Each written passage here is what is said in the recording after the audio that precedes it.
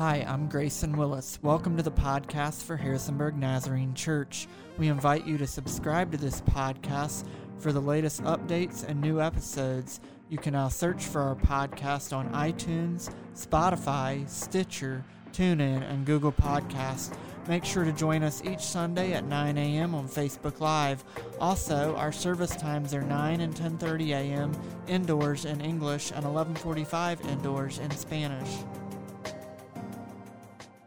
Welcome to the new year. Welcome to the new year. I want to begin this morning with a story. It's a story about a man named Francesco Bernardone. And he lived about 800 years ago. 800 years ago, he was a young man who was very restless. He was trying to figure out what his calling was, what his purpose was in life. He dreamed of being a heroic knight.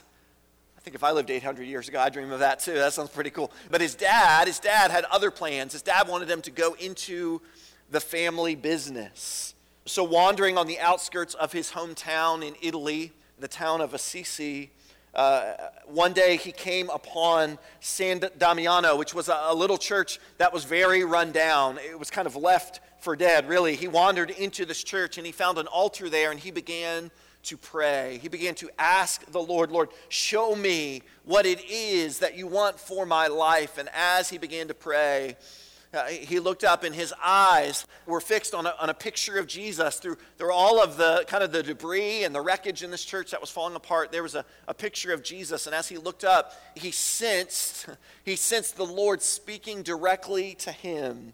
As he asked, Lord, what do you want me to do? He heard the Lord answer him, go rebuild my church. Go rebuild my church. Today, some 800 years later, we know him as Saint Francis of Assisi. The Lord wasn't asking him to physically rebuild just a few churches. He did some of that. No. Rather, the Lord was asking him to rebuild the institution of the church that at that moment in time was falling apart. And so as we begin 2021, I believe, church, the Lord has a charge for us. I believe his charge for us is rebuild my church. Rebuild my church. I want to be clear what I sense the Lord inviting us to in this new year. 2020 is filled with disruption, right? The church, of course, is experiencing disruption in many, many ways. And I think it would be a mistake, though, to view this idea of rebuilding my church as simply a means of inviting people to show up again in person. In fact, as I've been praying, as I've been seeking the Lord, I believe the greatest disruption the church has experienced over the last year is not a physical disruption, but rather spiritual disruption. In the fear and the anxiety that the church has gotten distracted, I fear. It's easy for our focus to become maybe on self-preservation instead of the mission to which God has called us to. And so instead of having hearts that break for the brokenness around us, the church in these days, sometimes it seems like we're defined by what we are against. It's never been easier, it seems, for the church to become hijacked, right? But by a number of different causes, and in doing so, we lose our focus on who we are to be. And I wish I could say that our church, right here, that we were immune to these challenges. But the truth is that I sense, even with us, confusion, division at times, disruption finding its way into our church. So I want to stop and say something emphatically. I believe God is at work in his church. It's okay to be excited about that. It's okay to feel encouraged by that, right? I know I'm saying some heavy things. I believe God is at work in his church universal, not just us. We're gathered, but we're gathering together today with the church universal around the world, that we are part of something way bigger than ourselves. And I believe today, emphatically, God is at work in that. And so I want you to know that today. I want you to smile about that. I want you to believe that's good news today. That when the word says no weapon formed against you shall prosper, that's true today. I want you to know that. And while I say that, I also want you to know that I believe if we are not careful in these days, we will lose our focus. Our focus will begin to drift. We'll focus on surviving and rather than the Lord's purpose for us here in this moment. And so we're beginning 2021 with a series called Thy Kingdom Come. We want to talk about what it means to be a part of His kingdom, the kingdom of God. And in doing so, we will suggest what it means to not be a part of this kingdom, the kingdom of the world around us. In this new year, how can we align ourselves more fully with His kingdom? Maybe that's the question for us today. In this new year, how can we more fully align our lives with His kingdom? So today, let us be commissioned to rebuild His church. Ready? Let's do it. Lord, we've been praying a lot. We're going to keep praying because we don't do this on our own. This is not about us. We believe today that the greatest heart you have for your church in these days is to be built on the foundation of your kingdom. So today, God, we lean not on our own understanding. We trust in you. We lean to your word. We ask that you would give wisdom and discernment. We ask you would convict us, Lord, where we need to be convicted. We ask that you would show us truth, not the truth we even want to hear, but the truth we need to hear, God. We're desperate to be changed and transformed by you today. In your name we pray. Amen. Amen. We're going to be in Matthew 6 today. Let's open the word together. Matthew chapter 6, a very popular passage of scripture here in the middle of the Sermon on the Mount where Jesus teaches how to pray. Jesus teaches how to pray. If there was a master class in prayer, if there was one person that could teach on prayer, I've met some great people that can pray, that can teach us some things about prayer, but Jesus has to be the example, right? And he is right now teaching his followers and those that would come after them. That means us, teaching us how to pray in Matthew chapter 6. And so, the name for this series comes directly from Jesus' prayer. Right here, follow along with me, Matthew 6, starting in verse 9. Jesus says, "This then is how you should pray. Our Father in heaven, hallowed be your name." Right here at the beginning, Jesus is teaching us what I think we learned a little bit this morning, what it means to bless the Lord, what it means to start with worship, even when you don't feel like it, even when your burdens are heavy and you just come before the Lord with a heavy heart and maybe with a list of things. God, here's all my stuff. Here's my grievances. Here's my hurt and my pain. But Jesus says, let me teach you how to pray. When you pray, you begin with praise. You begin with declarations of praise. Not with a request, not with, Lord, give me. No. We begin with a heart of worship. And then in verse 10, we come to the very first request, right? So far, no requests, just praise, just gratitude, just worship. And then in verse 10, we come to the first request of the Lord's Prayer. Your kingdom come.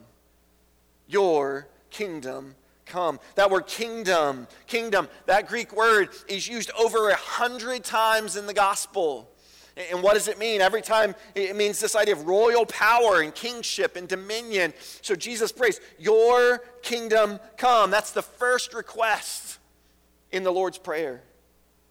Just to make sure, as Jesus says this, as he's praying this, right? And as everyone else is taking notes, just to make sure they understand what this means, that people are tracking. He goes on to say this, your kingdom come. What's the next part? Your will be done on earth as it is in heaven. Everything here is just qualifying what's being said here. Your kingdom come. What does that mean, your kingdom come? Oh, it means your will be done on earth as it is in heaven. And then he goes on to pray into this kingdom reality. What does it look like? What does it look like to pray in such a way? Your kingdom come. What does it mean to live and to operate according to this kingdom that he's praying about? Well, he tells us. He shows us, right? Give us today our daily bread. Give us today our daily bread. What does that mean? That means in this kingdom, you know what we pray? You know what we focus on? We focus on what we need for today. We can't get so focused on tomorrow, right? Haven't we learned a little something this past year? We can't get too focused on tomorrow. We can't get too focused on a week from now, a month from now, what's going to happen next year, how are my needs going? Right here in the now, when we're living and operating according to your kingdom come, then we're focused on just, God, give me just what I need today. You're my provider. You're my sustainer. You're the one that gives me what I need right now. I'm not going to get distracted by all the other.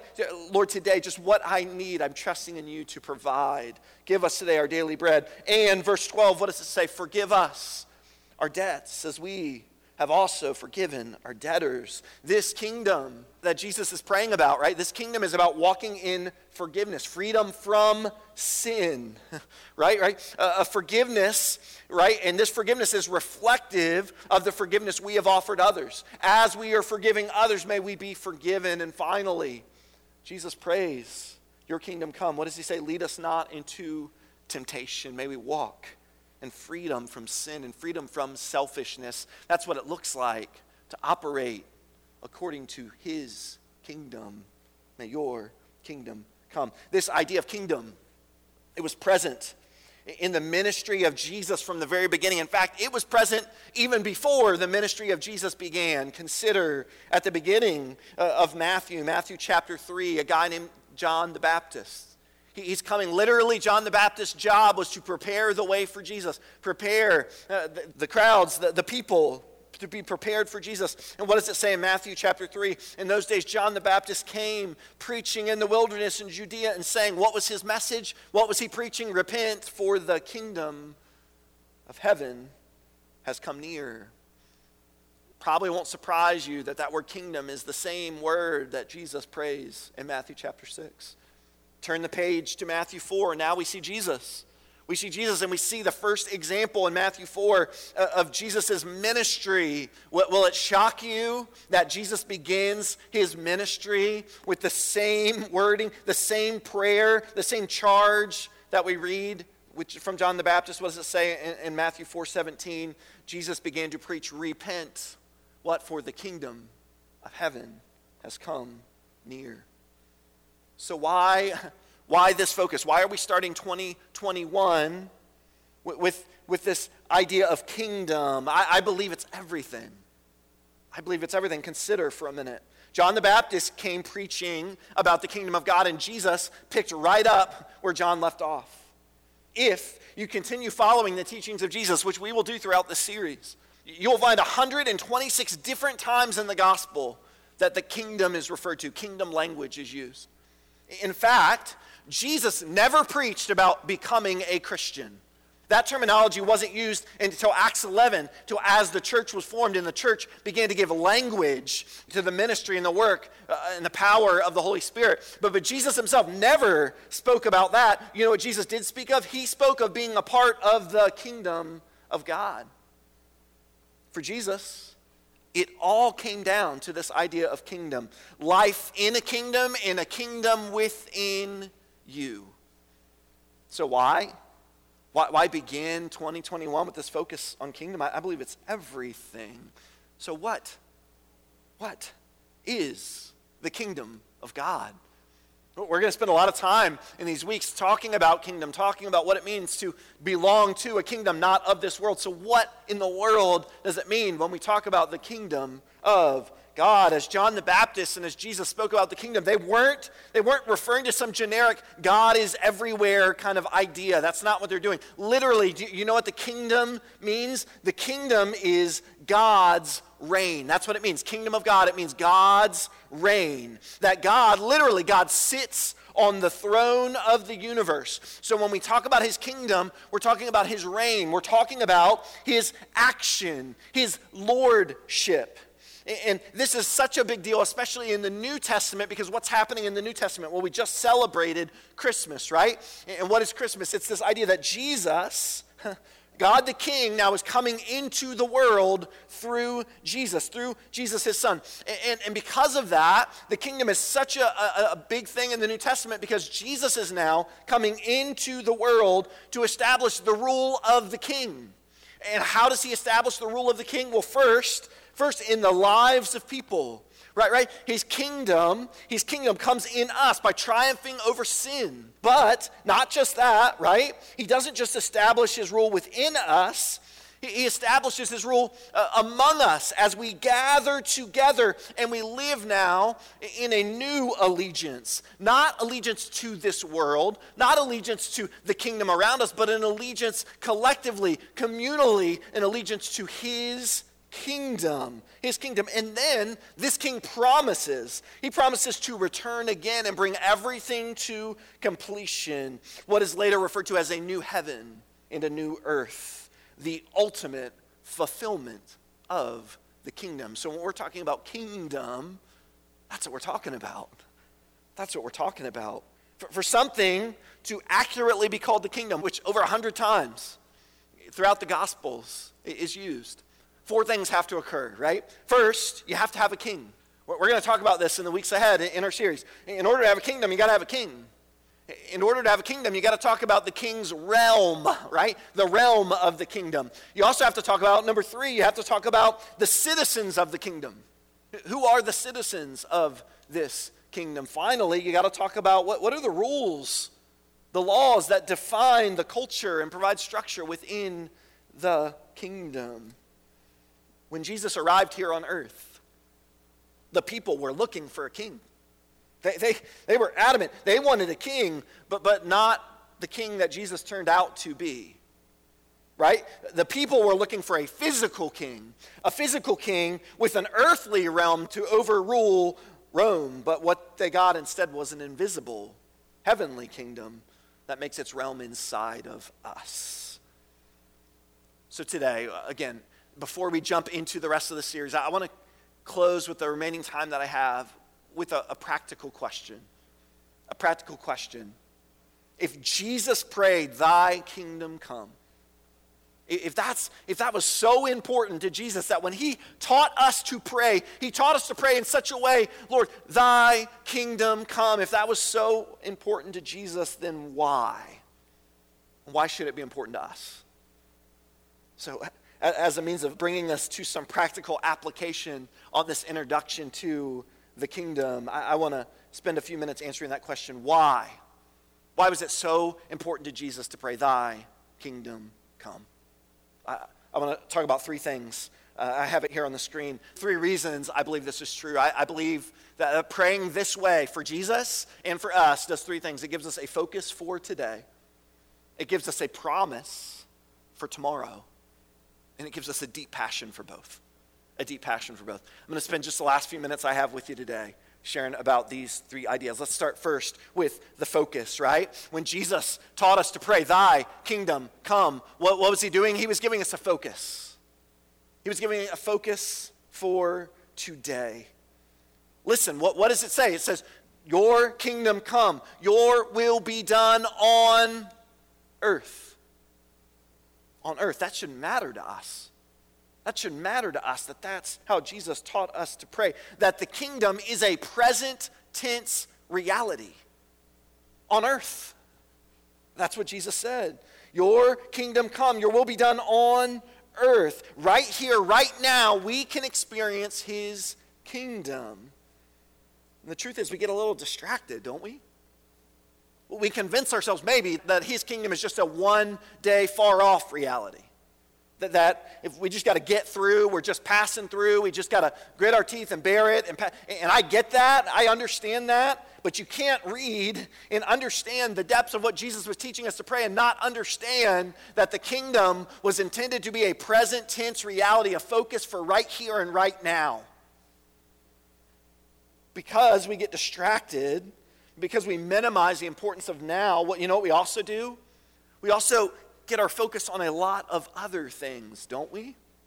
I brought a little visual with me today. This is pretty practical in our home as we've been home together over these last couple weeks. We've been home together for like 10 months, But anyway, my daughter loves to bake. So I would have no idea what these things even do, but she loves to bake. And so I asked her, I got her permission to bring these today. These are sifters, right? So you may not know what in the world, you thought it was like cleaning rocks at the beach or something, but you actually use these. And so what you do, I actually asked, because I wanted to make sure that I had it right, because I see, she gets it out and she's like doing this. I'm like, what in the world is that? So So most practically what she would do, my daughter, when she's cooking, she would take the flour and pour it in here. And some of you that are like cool bakers, you already know, right? But you're sifting the flour. And I'm like, what is the point of that? Because literally, the reason you sift it removes the lumps. It removes the clumps so that you can get a more accurate measurement, but also so that after it's sifted, after it's refined, the flour is lighter. It's easier to mix. How am I doing in my explanation? Those of you that really know. Can I get like a half-hearted? One, great, thanks. I made notes. I want to make sure I said it right, I can't. Right, so I got all different sizes here. She's got like a giant one, even bigger than that. She was really excited to show it to me. I was like, this is good, right? They're all different size sifters. And why do I show you this today? Because I think as we talk about praying thy kingdom come, as I think we talk about what it means as a focus for today, I think a lot about the sifter, right? Because here's what we're all doing, whether we realize it or not. We are taking the things happening around us, the things that we're watching, the things that we're seeing, the things that we're experiencing, and every single one of us, whether you realize it or not, we're all sifting it, aren't we? We're taking what we're listening to and we're sifting it. We're taking what we're watching and reading and we're sifting it. We're taking what other people are saying, what our friends are saying on social media, and we're sifting it, right? We all have sifters in our lives, but here's what I think happens. And here's where my heart has become most grieved. There are moments over the past year where I'm preaching and I'm actually sharing truth from God's word and truth that I actually believe the Lord has shown me. And the challenge is, as I'm saying it, as I'm speaking it, rather than feeling like we as the people of God can just receive God's word, instead of that, you know what's happening in some of the disruption of this last year? We begin taking the word of God and sifting it. It used to be that when we wanted to experience truth in our lives, we would allow God's word to be the sifter. The giant, big, we take truth, we take everything that we're hearing and experiencing, and we sift it through the truth of God's word. But the reality of what's happening now over the past year of our lives, and long before that, but it's become to a head, is now we have all these other things that we begin to use the sift. So instead of allowing God's word to be, instead of saying, thy kingdom come, Lord, it's about your kingdom. That's going to be my sifter. Instead of that, now we begin to take truth and we begin to sift it through so many things. Like I can't preach anymore without some people in the room thinking it's political. And here's the challenge. Because instead of it being about the kingdom, we've made it about so many other things. So we're taking a political sifter. And we're taking all the truth that we hear and we're sifting it through our political lens first before we apply it to God's word. It's not just politics, it's our feelings, right? We take what we're saying and we sift it through our feelings first. And then whatever comes out there, then we apply it to God's word. We take fear. Fear's a big sifter nowadays, isn't it? We feel afraid. We feel anxious. So we let that be the sifter to what we're seeing and experiencing. And whatever comes out there, then we apply it to God's word instead of praying, thy kingdom come. Lord, I want it all to be focused on you. I want you to be what sifts my life. I want you to be the lens by which I view truth in a very confusing world. I don't know if I'm making my point, but I want you to see and understand that when Jesus spoke to us about this idea of thy kingdom come, I think he knew sometimes we'll get distracted. Sometimes it'll be real confusing for us. Sometimes there might be good things, important things, but we make them more important than the kingdom. I'm not saying politics don't matter. I'm not saying your feelings don't matter. I'm not saying that fear and anxiety aren't real, but I'm saying the danger comes when we place those things in front of the kingdom and we allow them to be the filter and the source and the lens and the sifter. When Jesus taught us to pray, thy kingdom come, he was teaching us what it meant for the kingdom to be first. Look, listen, Jesus said, seek first the kingdom, right? Seek first the kingdom. So when we pray, thy kingdom come, we learn what it is to be focused. Church, we got to be focused in these days. Too much is at stake. Too much is happening around us for us to lose focus on so many other things. Thy kingdom come. What else was Jesus teaching us? I think he was teaching us about a promise for tomorrow. I'm going to sound like I'm contradicting myself, right? Because I said, no, the kingdom is here and it's now. But listen, Jesus said, your kingdom come, your will be done on earth as it is in heaven. As it is in heaven. Jesus also said, my kingdom is not of this world. Now I'm really confusing you, right? But we can't talk about the kingdom without understanding the numerous references. There's 12 different times throughout the Gospels where Jesus told a parable. It was a earthly story with a heavenly meaning. And these parables specifically about the kingdom. And many of these parables point us towards a moment of decision, a moment of judgment, a future moment when the kingdom becomes a full reality in our lives. You can't talk about the kingdom without also talking about future tense. Future tense. And just as this emphasis on the kingdom brings focus for the here and now, it reminds us up on the horizon there's a moment that is promised to us. A moment when the fulfillment of the true fulfillment of the kingdom will come. This is what it says in Revelation. We read these words this summer together. In Revelation 21, which is the end. It's the end of the story. It's a preview of how it's going to end. And what does it say in Revelation 21? It says, he, who is he? It's God. It's the king, right? This is how it's going to happen in the kingdom. He will wipe away every tear from their eye. There will be no more death, or mourning, or crying, or pain, for the old order of things, the old kingdom, the kingdom of this world has passed away. He who is seated on the throne says, I am making everything new. So as we pray, thy kingdom come, we open our eyes to the present. We look around us and are aware of the here and now, but we are not asleep to the reality that there is a moment coming, a moment that's promised to us when the kingdom, we experience its full fulfillment, right? When there is no more tears, where there's no more death or mourning or crying, and behold, the king will make all things new. The kingdom will come in its fullness.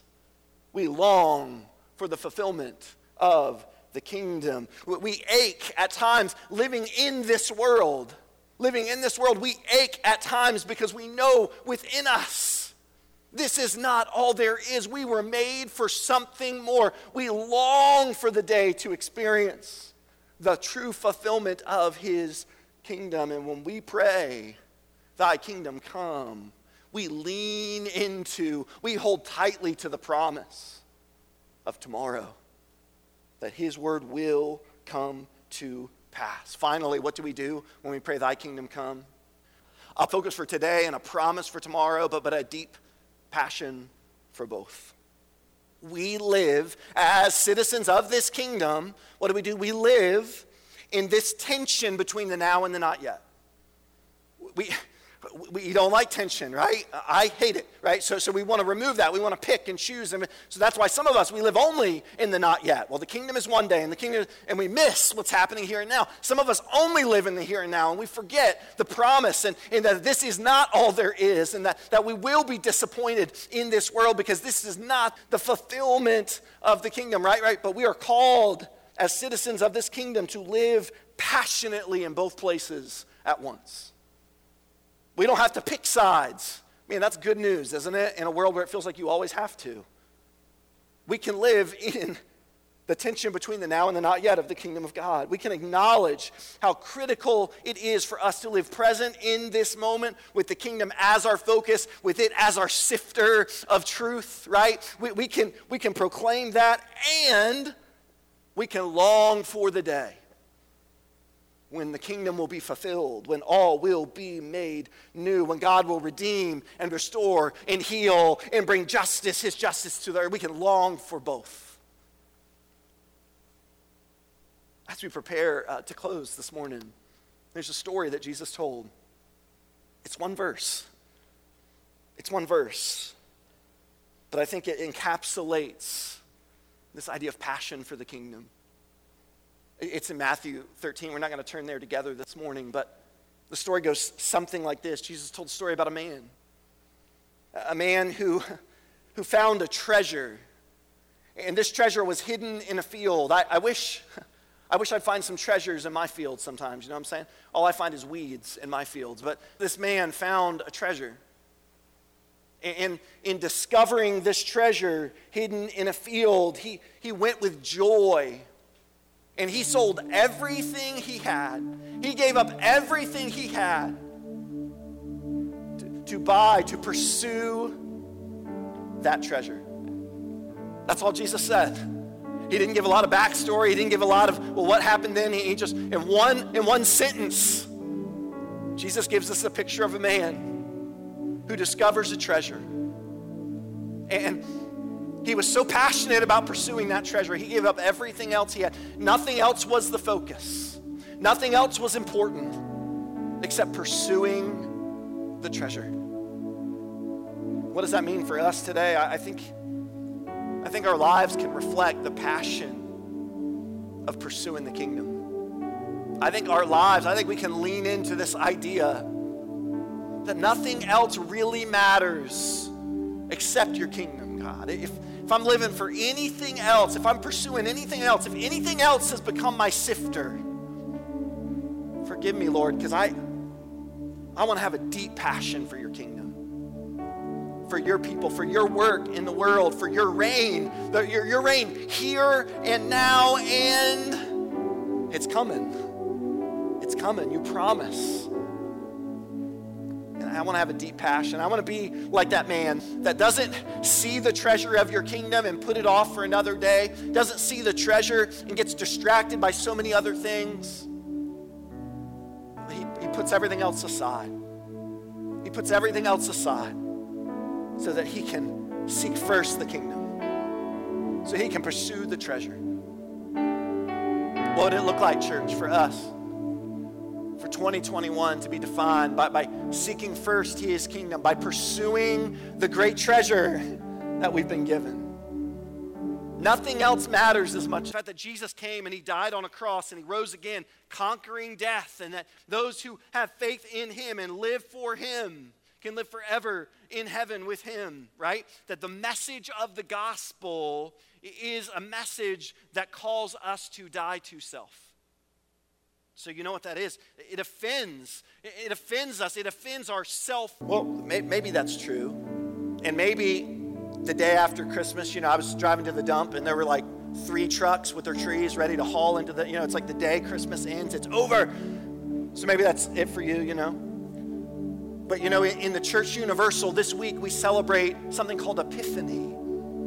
And Epiphany, it's more than just, some of us, Epiphany is like just hanging on to the last moments of Christmas. It's more than that. It's the time in the church calendar where we remember the Magi, the Gentiles, the non-Jews coming from afar to worship Jesus. And we remember and we reflect that this kingdom is for all. It's not an exclusive kingdom. It's not just for the few select ones. No. This kingdom is for all that would pledge their allegiance to the King. And so this week we remember Epiphany. And so maybe this song is not so much a Christmas song. Maybe it's a little bit more of an Epiphany song. But it's a cry from the depths of our hearts. So maybe today you want to pray, thy kingdom come. Maybe you want to put that over the grid of your heart and in your life, of your fear, of your anxiety, of what's going on in your world, of your hopes and your dreams and your passions. Maybe you want to pray that prayer, thy kingdom come. Thank you again so much for listening today. Email us at info@abeaconofhope.org for any questions about our church. As soon as you're finished listening today, please subscribe to this channel for updates and new episodes.